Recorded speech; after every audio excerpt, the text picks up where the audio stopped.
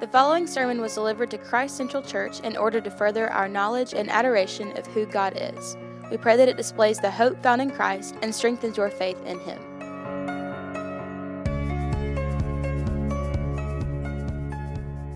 Seen some of their ads or read some publications about them. It's called the He Gets Us campaign. They ran some ads during the Super Bowl, and the rumor is that the initial expenditure for this media campaign is $100 million. Their commercials, their videos, they've been obviously seen by millions of people through the Super Bowl. Their videos on YouTube are reaching millions of plays. And they're videos that are highlighting the issues that plague humanity. They highlight things like poverty and immigration and hunger. They play these images out, these scenes out, with a voiceover narration over these modern day people with these modern day problems, with the tagline, He Gets Us.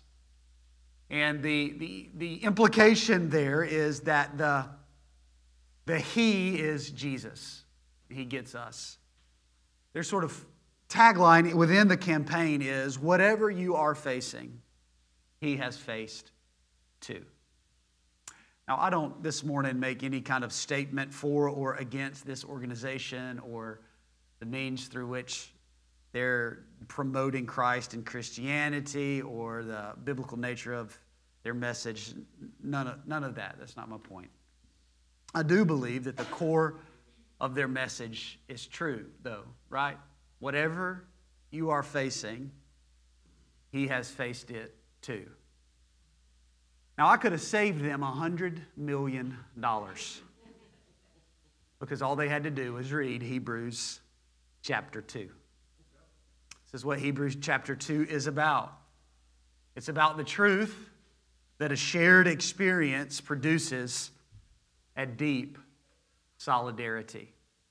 A shared experience produces a deep solidarity. This section is laying out for us the argument for Jesus becoming human. It's laying out for us the biblical argument and the necessity of the incarnation, that it was right and it was fitting. That's the opening. It was right, it was fitting for Christ, who had dwelled for all of eternity with equality with God, as God, with God, and then at the right time, it was right, it was fitting for Him to come to earth, being completely human, and that it was right for Him in His humanity to suffer. And that because of the humanity of Jesus, because of His incarnation, that there is great benefit both for us and granted to us. That there is much gain because Christ has become like us. That's this section. It's been broken out for us anyway, the way we've walked through, and three primary benefits. The first of which we looked together 2 weeks ago, that Jesus became like us so that we could become like Him. That we would be made sanctified sons. That's verses 11, 12, and 13. And then last week we looked together at another benefit, that Jesus became like us, a shared humanity to destroy death and deliver humanity. Those are verses 14 and 15. And then this morning, verses 16 through 18, that Jesus became like us to become our sympathetic high priest. Read with me Hebrews chapter 2, starting in verse 14. Since therefore the children share in flesh and blood, He Himself likewise partook of the same things, that through death He might destroy the one who has the power of death, that is the devil, and deliver all those who through fear of death were subject to lifelong slavery. For surely it is not to angels that he helps, but he helps the offspring of Abraham. Therefore, he had to be made like his brothers in every respect, so that he might become a merciful and faithful high priest in the service of God, to make propitiation for the sins of the people. For because he himself has suffered when tempted, he is able to help those who are being tempted. The writer of Hebrews is writing primarily to a Jewish audience. We don't know exactly who, we don't know exactly where, we don't know exactly when, but we do know that these are brothers and sisters who have come to faith in Christ Jesus from Judaism. And so the writer of Hebrews is writing to them, urging them not to return back into a gospelless system of beliefs, not back into a system of works, not back into Judaism, but to remain in the gospel of the Lord Jesus Christ. And the author lays out these arguments for them in a way that they would certainly understand, because he begins to make arguments from the Old Testament, highlighting people and offices in the Old Testament, showing us that those people and those offices were types and shadows of Christ, and that Jesus Christ is better than all of those. He's better than all of those. And so in these verses, he does this with the office of priest. The office of priest. These are Jews who would have been heavily steeped in the Old Testament. They would have understood the office of priest that was instituted by God in the Old Testament. The priest would be a person who would come before God on behalf of the people of God to offer sacrifice to God.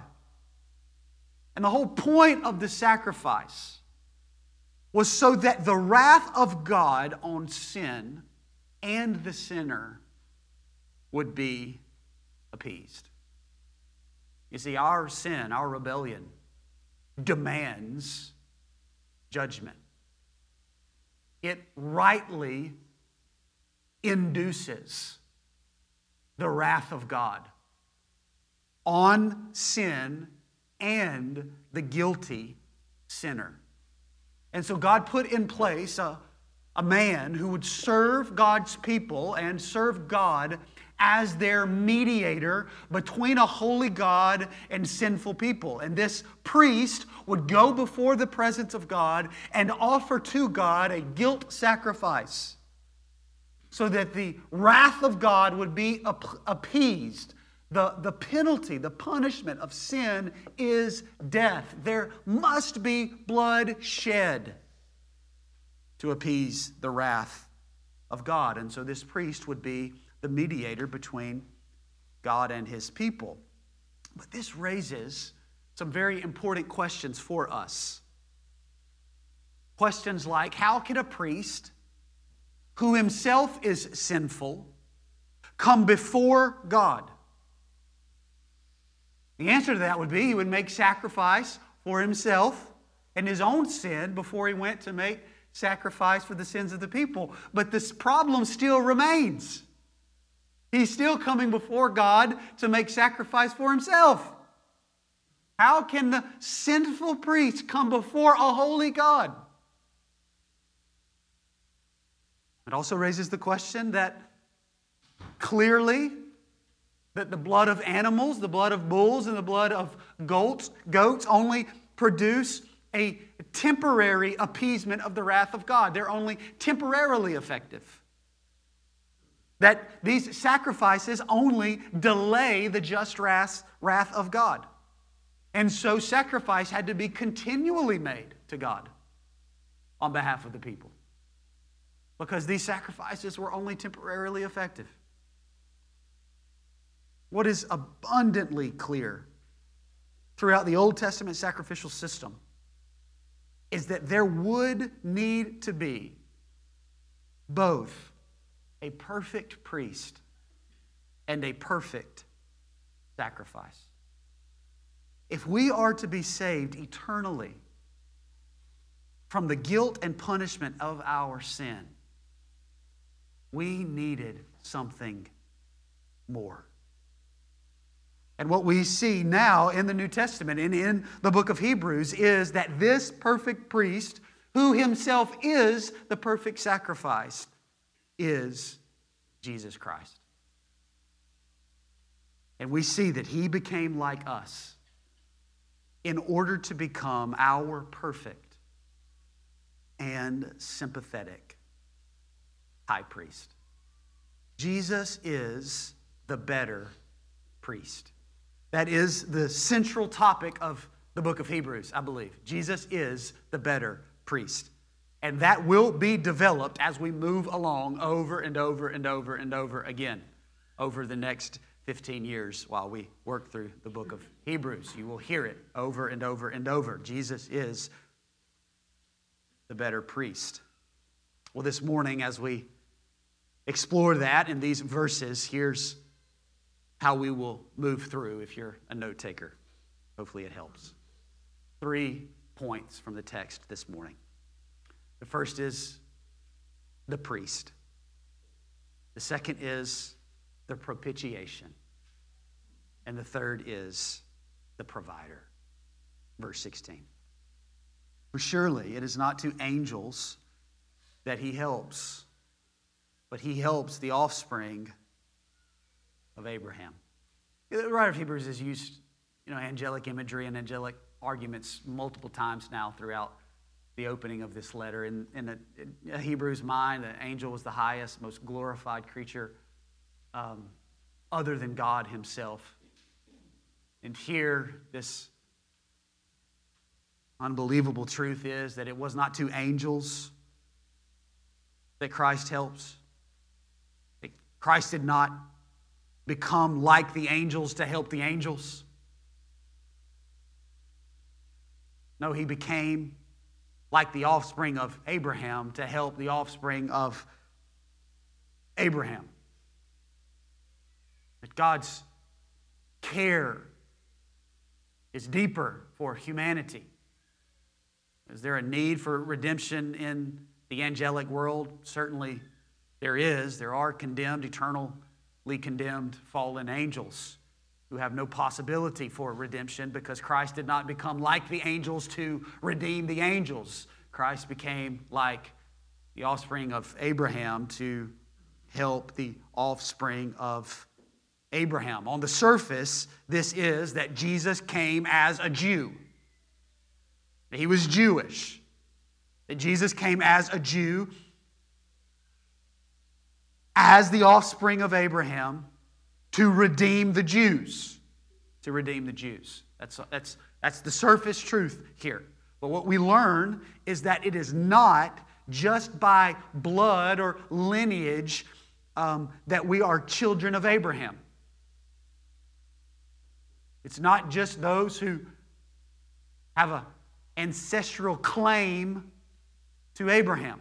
It's not just to ethnic Jews that God's redemptive work in Christ Jesus was given. No, all who have the faith of Abraham are children of Abraham. Galatians chapter 3, verses 7, 8, and 9. Know then that it is those of faith who are the sons of Abraham.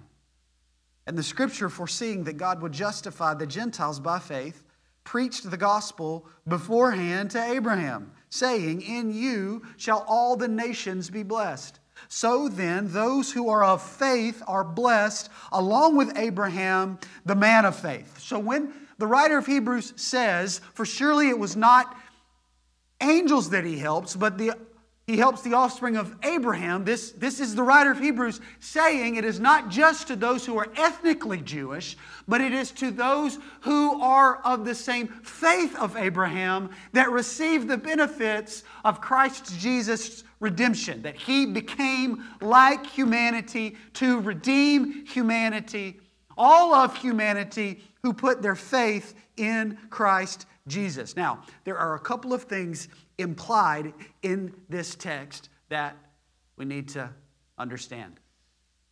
And the first is that we need help, right?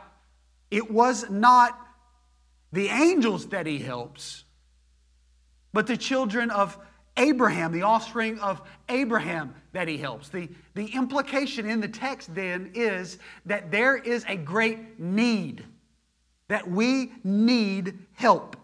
Here's another way to say that. We are, therefore, helpless.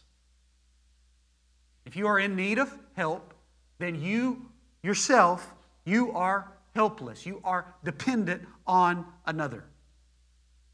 We are helpless. What did we need help with? What are we helpless to do? We are helpless to redeem ourselves. We need help with redemption. That Christ came to redeem us because we are helpless to redeem ourselves. That's the implication in verse 16. That the children of Abraham, the offspring of Abraham, humanity is in desperate need of help because left to our own devices, we are helpless to redeem ourselves.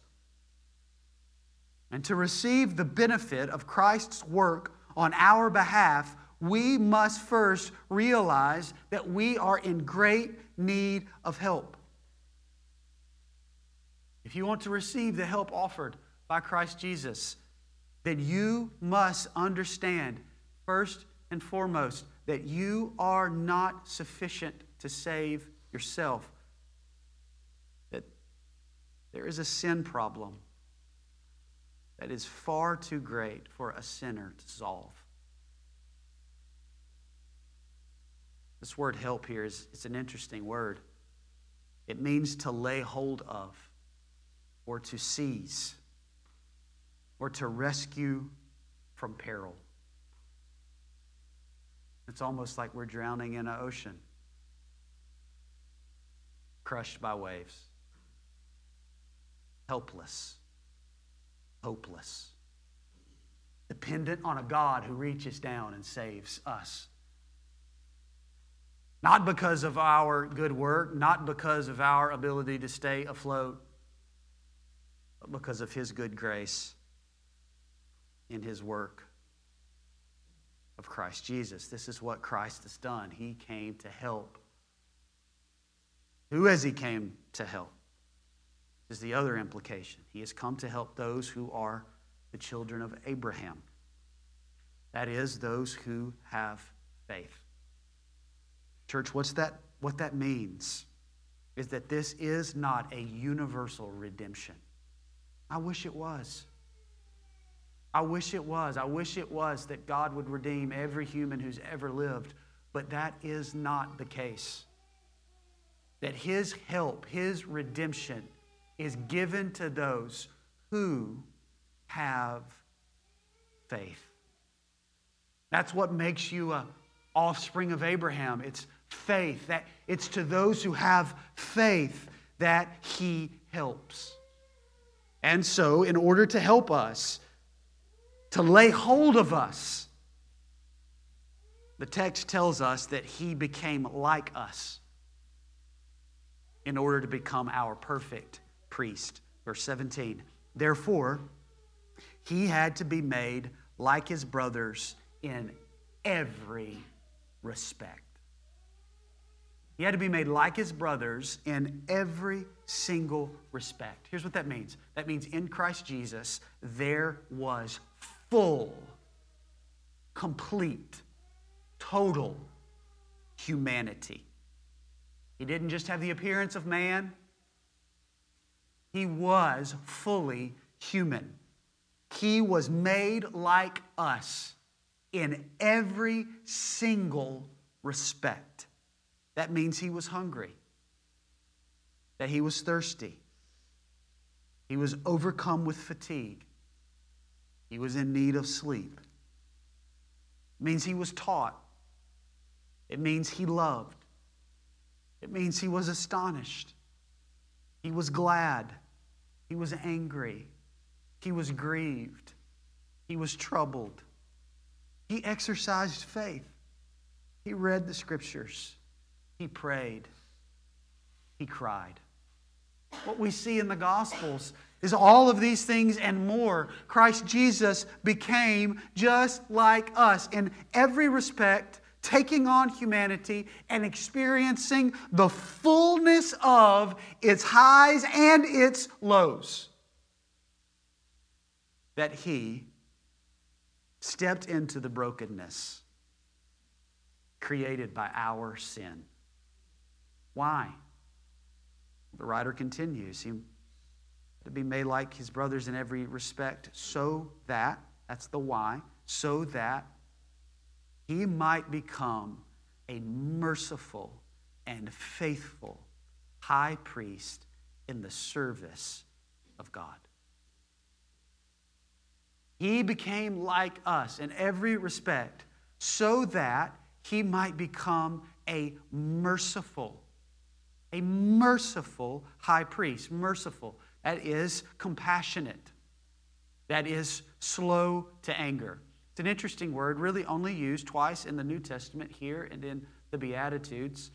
But in the Septuagint Greek Old Testament, it's used a host of times, and it is used most often to describe the very nature of God. Exodus 34, verse 6. The Lord passed before him and proclaimed, the Lord, a God, merciful and gracious, slow to anger and abounding in steadfast love and faithfulness.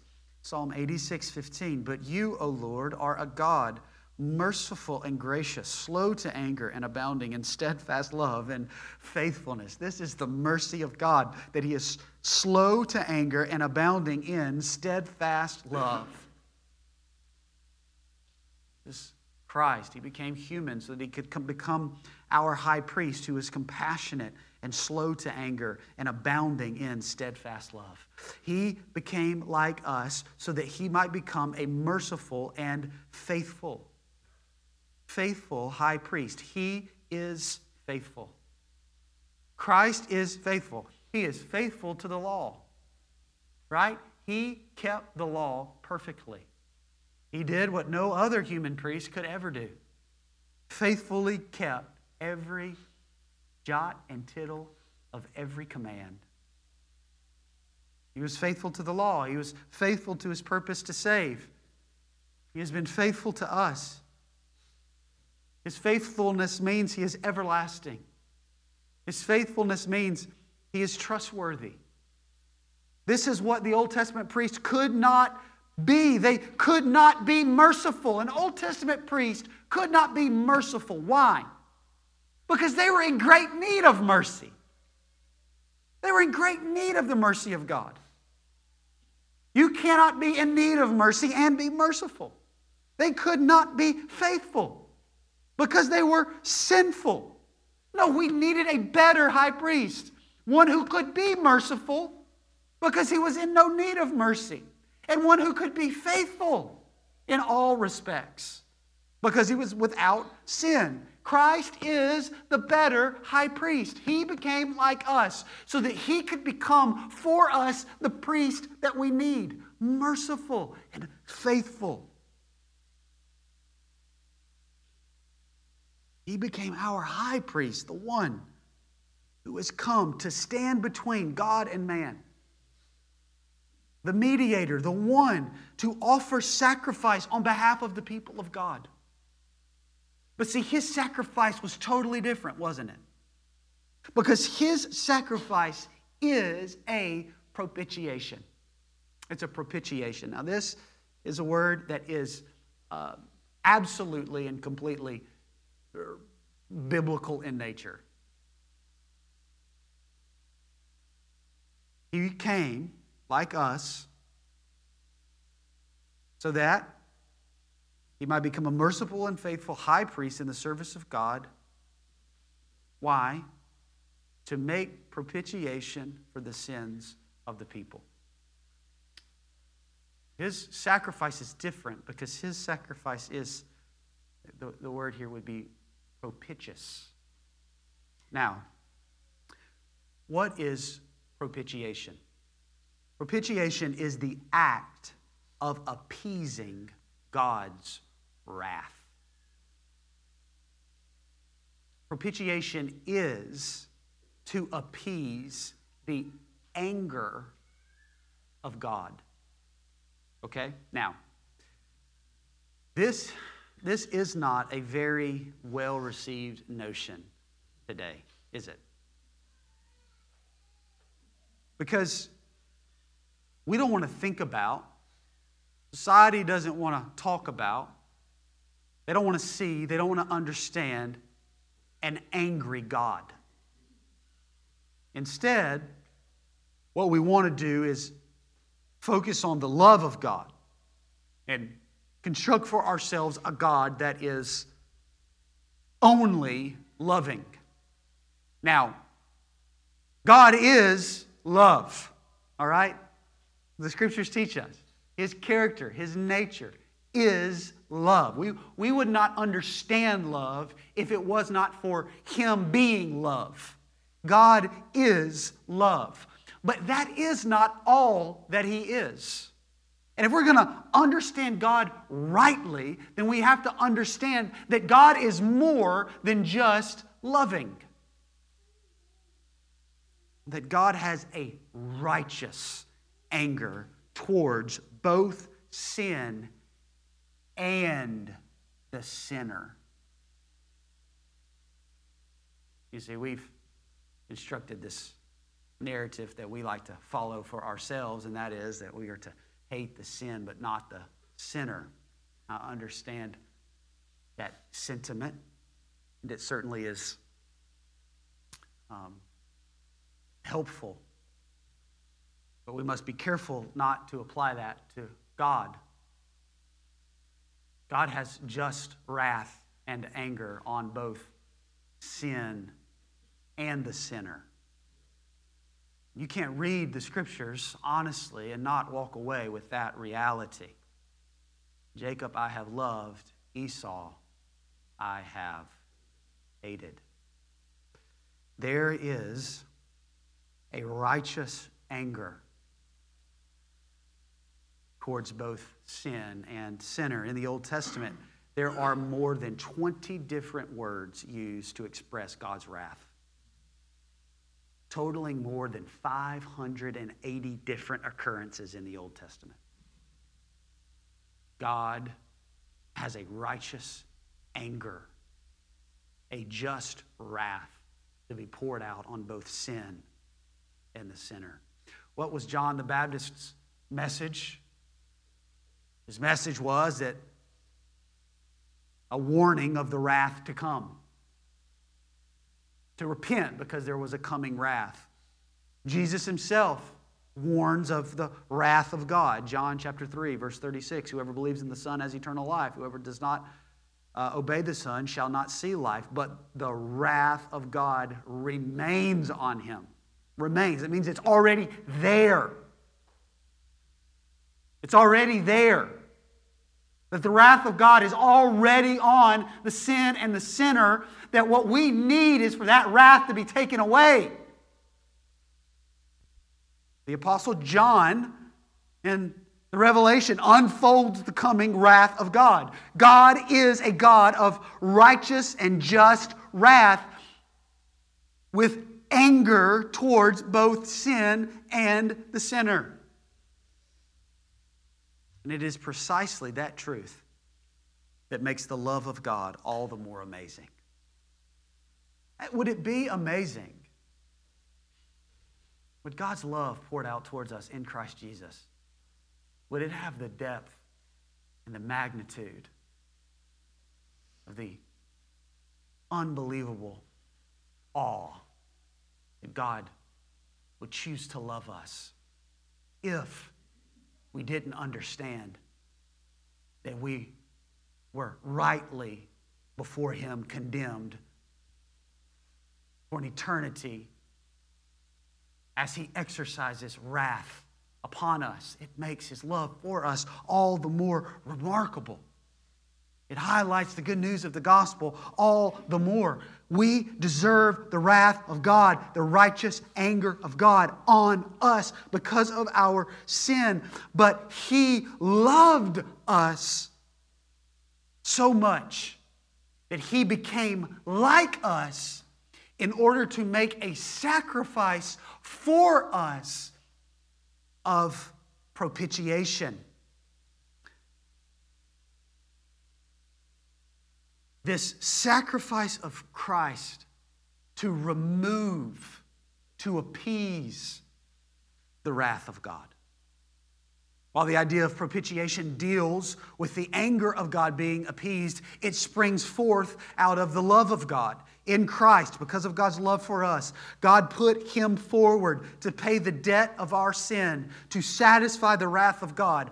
On Christ Jesus, God's anger was appeased because it was poured out on Him. In our place, the guilt of sin and the sinner was removed.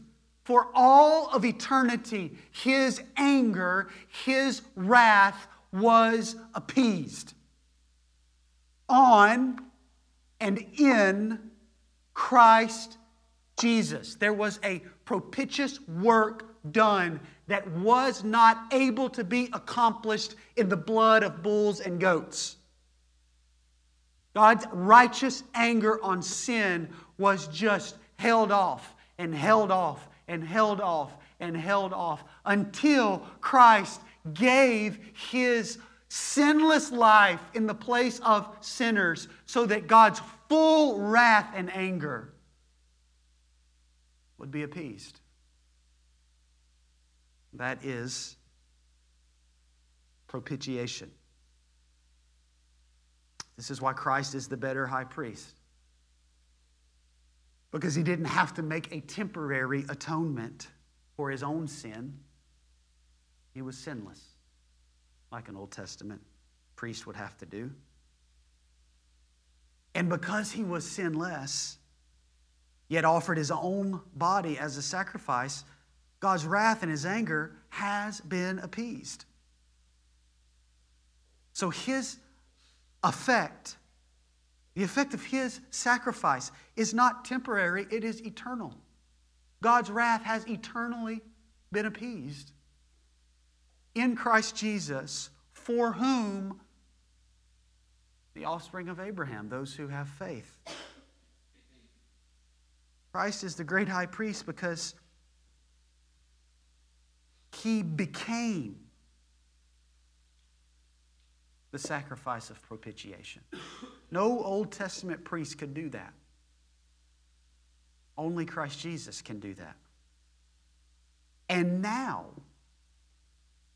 He is the propitious priest who is able to provide help in our fight with sin. This is verse 18.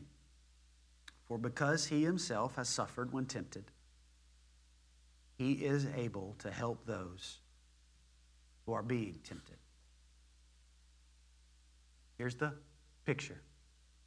It was right, it was fitting for Christ to become like His brothers in every respect, so that He would become our merciful, faithful high priest to offer, to make propitiation for the sins of the people. And in His humanity, in His sacrifice, He Himself suffered when tempted in the same respects that we suffer when tempted, so that now we have a high priest who is able to help those who are being tempted. The God Himself, the God of all things, lowered Himself, taking on humanity and with it all the temptations of sin. That Christ, while on earth, had the same temptations we have. I would argue that the temptations that Christ suffered are greater than any temptation we would suffer under. The reason being because I'm pretty positive that none of you have risen to the level to where you have been tempted by the devil himself. The devil is one being that is only at one place at one time. He is not behind every doorknob.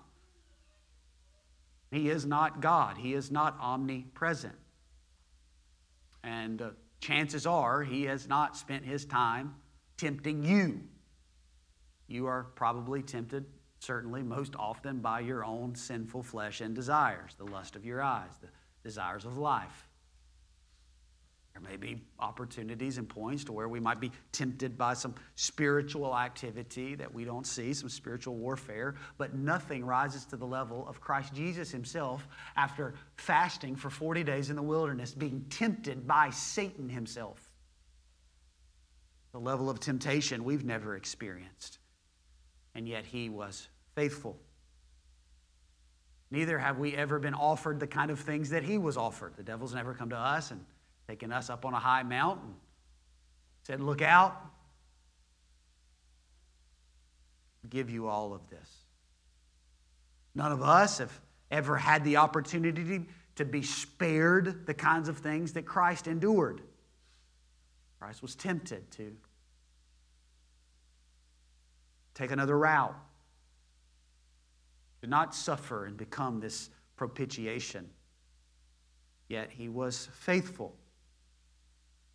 In his perfect suffering, he remained faithful.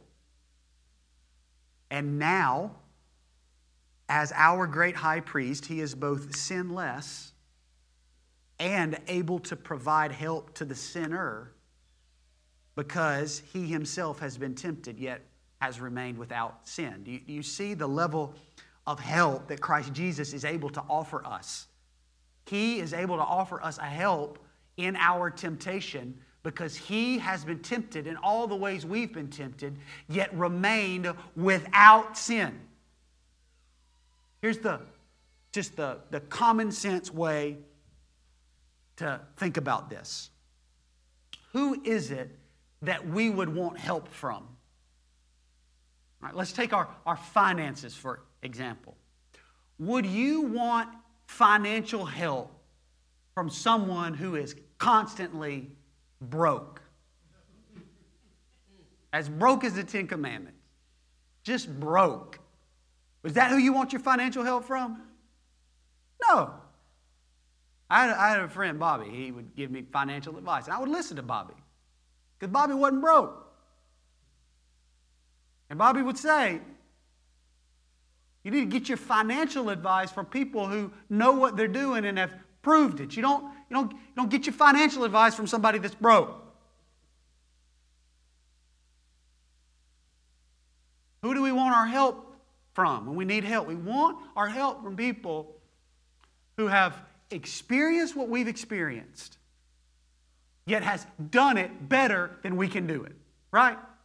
That's Christ Jesus. He has experienced all that we have experienced, but he did it better.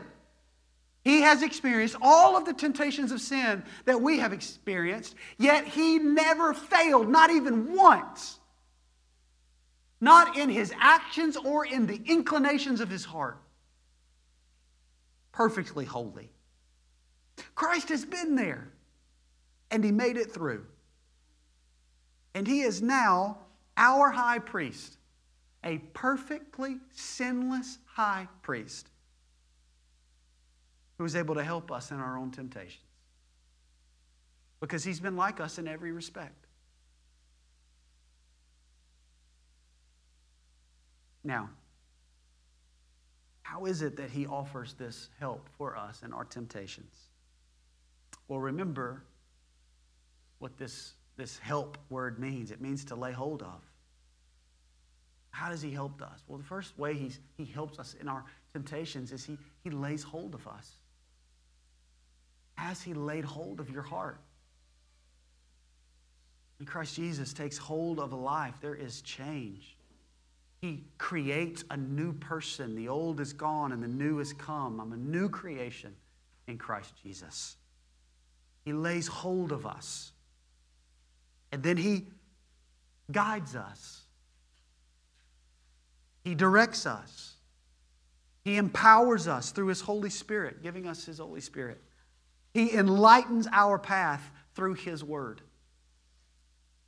In Christ Jesus, there is everlasting help in our temptations because He Himself has been tempted in every respect as we have been tempted, yet He has remained faithful and without sin. And He lives today as our great high priest, the mediator between God and man, who has offered a sacrifice greater than any sacrifice an Old Testament priest could ever offer, a sacrifice of His very own sinless life to appease the righteous anger of God on our behalf. And He stands there now as our high priest who is able to help us in our temptations. What unbelievable grace. What unbelievable glory. What good news the gospel brings. The gospel tells us that Jesus is the better priest because His priestly work is far better than any priest that's come before. They were type and they were shadow. There was no substance. But at the right time, in the fullness of time, it was right and fitting for God to put forward His Son, taking on full humanity, becoming like us, so that He could be made our perfect, propitious, providing high priest forever. Forever. That's what God offers in Christ Jesus. But He only offers it to the offspring of Abraham, to those who have come in faith to Christ Jesus, admitting their need for help because their sin has condemned them under the righteous wrath and judgment of God, and to faith in Christ Jesus, a better high priest, an atoning work that appeases the wrath of God and redeems sinful humanity to be made right before God again, and who now lives to intercede on our behalf and to help us in our temptations. What good news the gospel is. Father, would you help us see all of the glorious facets of the gospel, all of the things you have provided in Christ Jesus our Lord, who was made like us in every respect to become our sympathetic high priest, who has been tempted in every respect as we have been tempted, yet would remain without sin, and who now offers help to the children of Abraham by faith. God, by your Spirit and through your word, providing us all we need for life and godliness. So God, may we honor you with our lives and find in you the very help we need. In Christ Jesus we pray. Amen.